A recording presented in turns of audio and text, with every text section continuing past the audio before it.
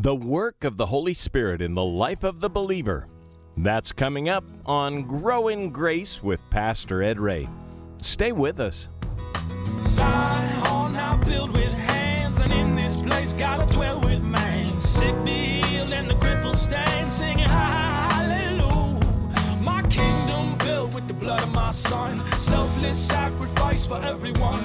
Faith, hope, love, and harmony. I said, let this world know me by your love. The work of the Holy Spirit in the life of the individual believer is often misunderstood, undervalued, and consequently avoided.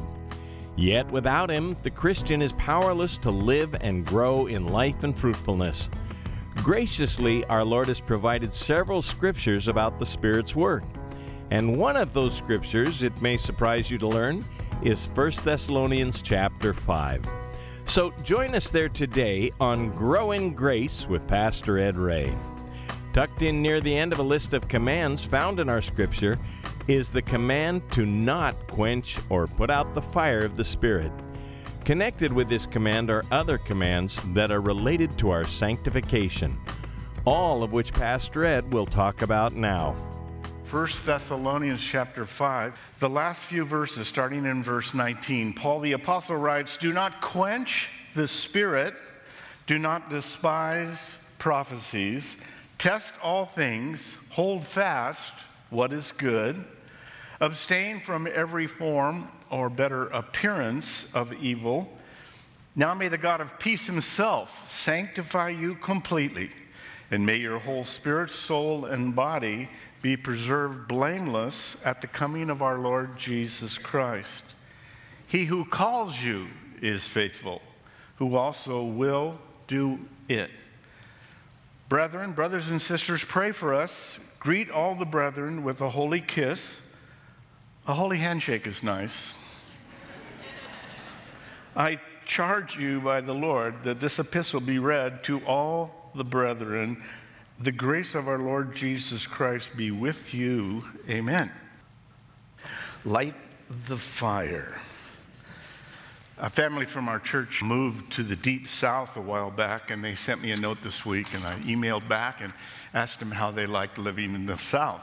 Well, they answered that question by this little story. A Mississippian came home from work and found his house on fire. He's a fireman. He rushed next door, telephoned the fire department, and shouted, "Hurry over here, my house is on fire." "Okay," said the fireman, "how do we get there?" He said, "Shucks, don't you still have them big red trucks?" If you're from the South, I apologize. I didn't write it, just somebody living in the South. There are a lot of metaphors in the Bible to describe the third person of the Trinity, the Holy Spirit. For example, in Matthew 3:16, the Holy Spirit is compared to a dove that flies. In John 7:38, the Holy Spirit is compared to water that flows. In John 3:8, the Holy Spirit is compared to wind that blows. And in Matthew 3:11, the Holy Spirit is compared to a fire that burns. So I was reading about fire this week. It may not look like it, but it's in the first verse. Do not quench the Spirit. It literally is put out the fire of the Holy Spirit.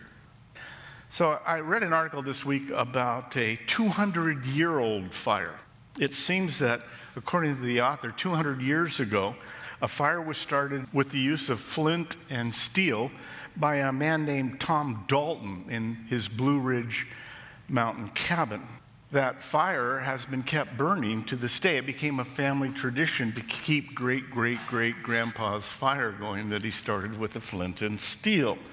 Well, the fire has been moved to other cabins as the family grew.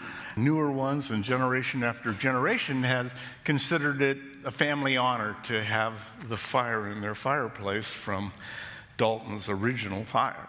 Now, the Daltons claim it is the oldest fire in the United States, and they're trying to get in the Guinness Book of Records for the oldest fire in the world.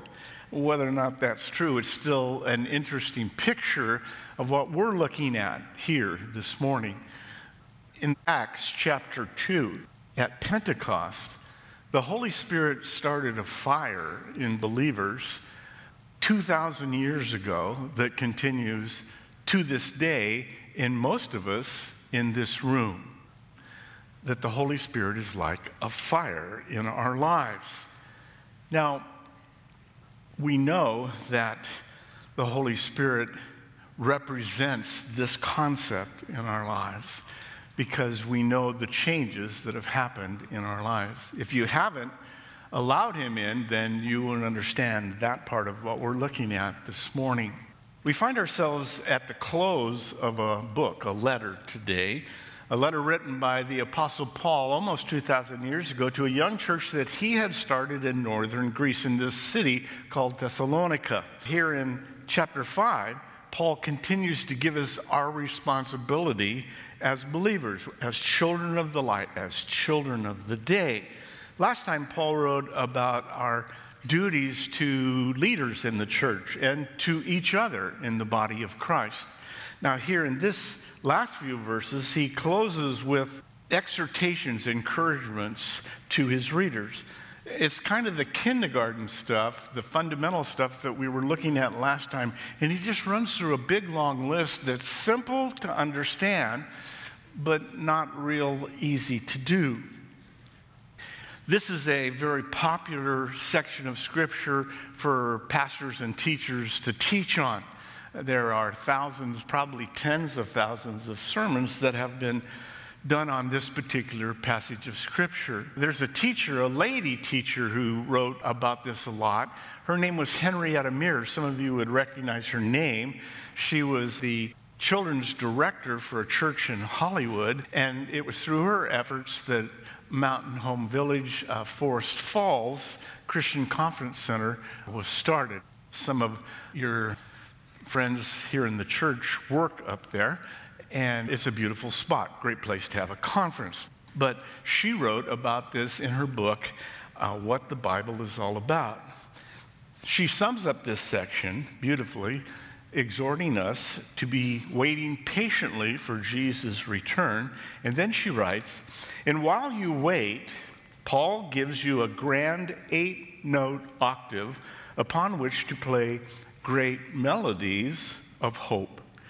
Strike every note on this wonderful octave, and if you do, your life will be rich. For example, verse 16, be joyful always. Verse 17, pray continually. Verse 18, give thanks in all circumstances. Verse 19, do not put out the Spirit's fire. Verse 20, do not treat prophecies with contempt. Verse 21a, test everything. 21b, hold on to the good. And 22, avoid every kind of evil. So we're looking at a section of Scripture that has a lot of richness in the tapestry of the words. And we'll take a look at it in 3 sections, 19 through 22, fanning the flames of the Holy Spirit in our lives.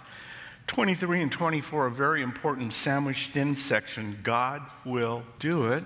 And then 25 through 28, grace, it's all about grace. So let's jump in and see what God might say to you about this section he's been speaking to me all week.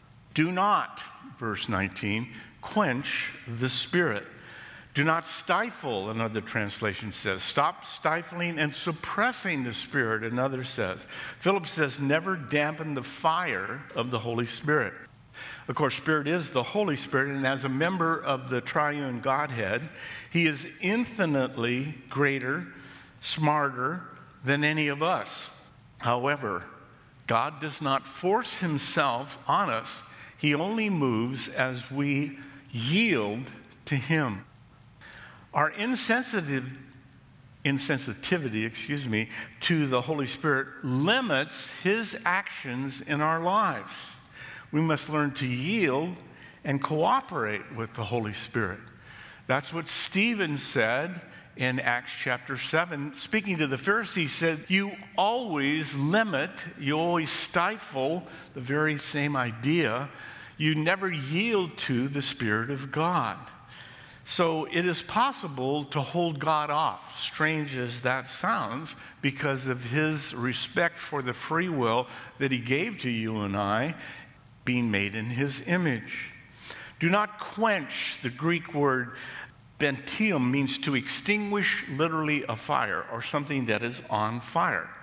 It's a metaphor, it's a picture meaning to suppress divine influence in your life or in mine. Two things are related to that. We need to be careful to not throw a wet blanket on new believers who are growing in excitement in God, their first encounter. You know, when you're talking to a new believer and they're all excited, giddy, encourage them about God. It is not the time to say, oh, you'll get over that. I used to be that way. Well, that line ought to go out and come right back and hit us between the eyes. Well, what happened that I'm not that way? Well, don't put out the flames. Fan the flames is what Paul is saying. You're listening to Pastor Ed Ray, who's covering 1 Thessalonians chapter 5. We continue now with part 2 of today's message and more on what hinders the work of the Holy Spirit.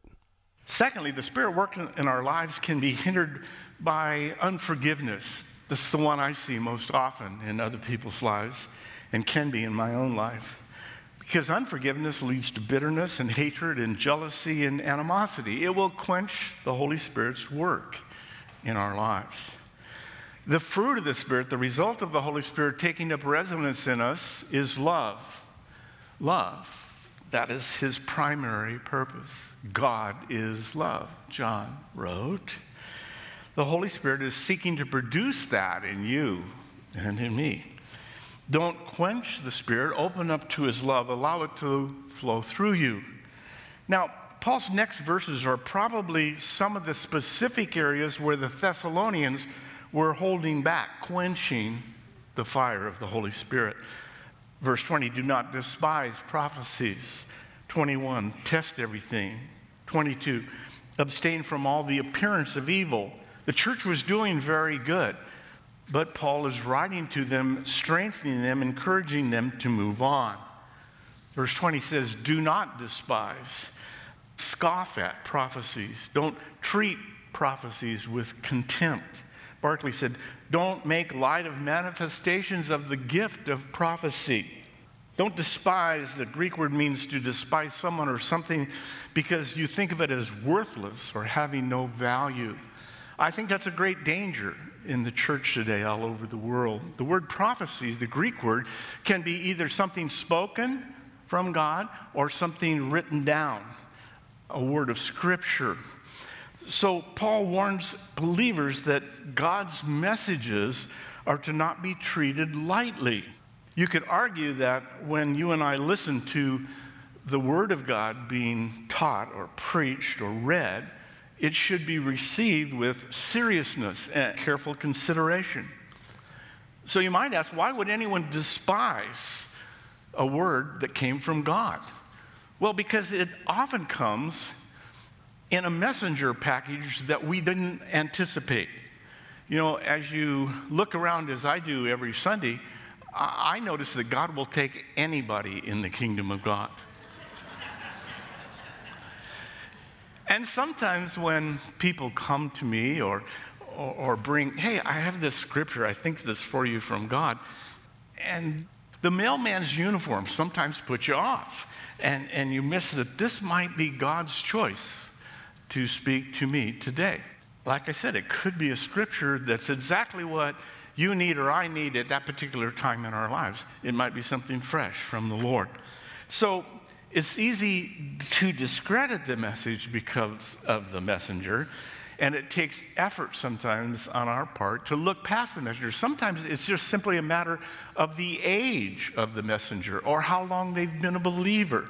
But God loves to encourage new believers with something from him, and it's really for them and you. So be open to that. That's what Paul is saying here.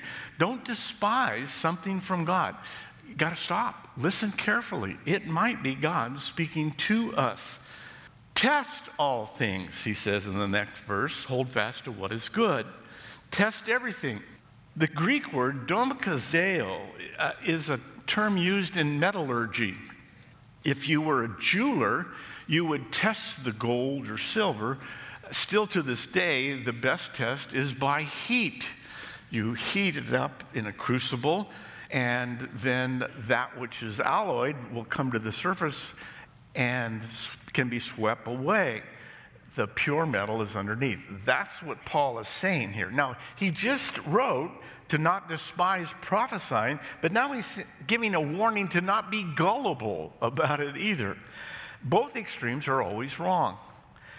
It is wrong to be so critical and cynical that we despise something that is from God for us, but it's just as wrong to take everything that's spoken in the name of the Lord to be from him.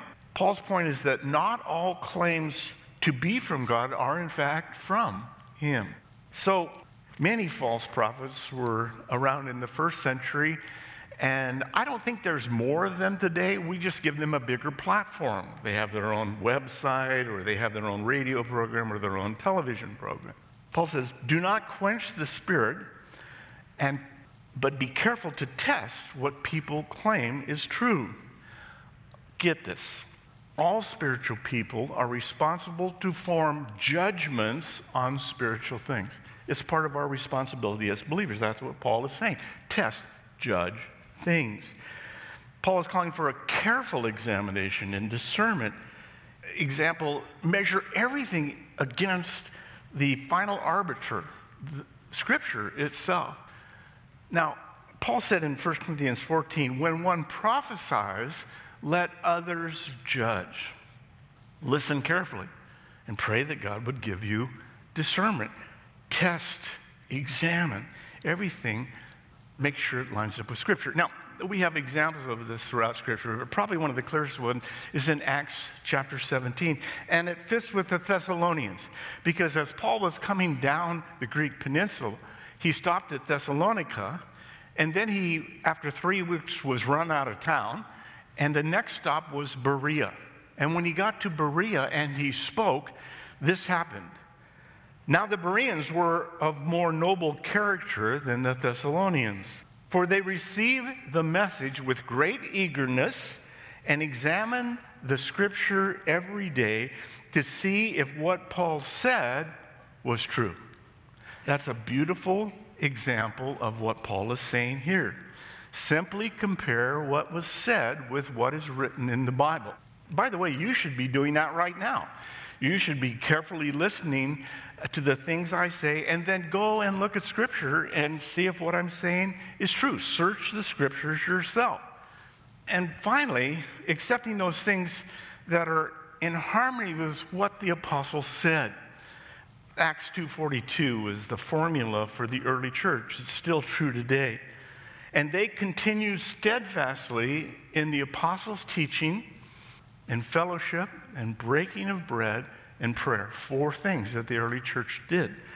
Continue steadfastly in the apostles' doctrine. That's what we're doing. We're looking carefully at what the apostles wrote. We are doing this very thing.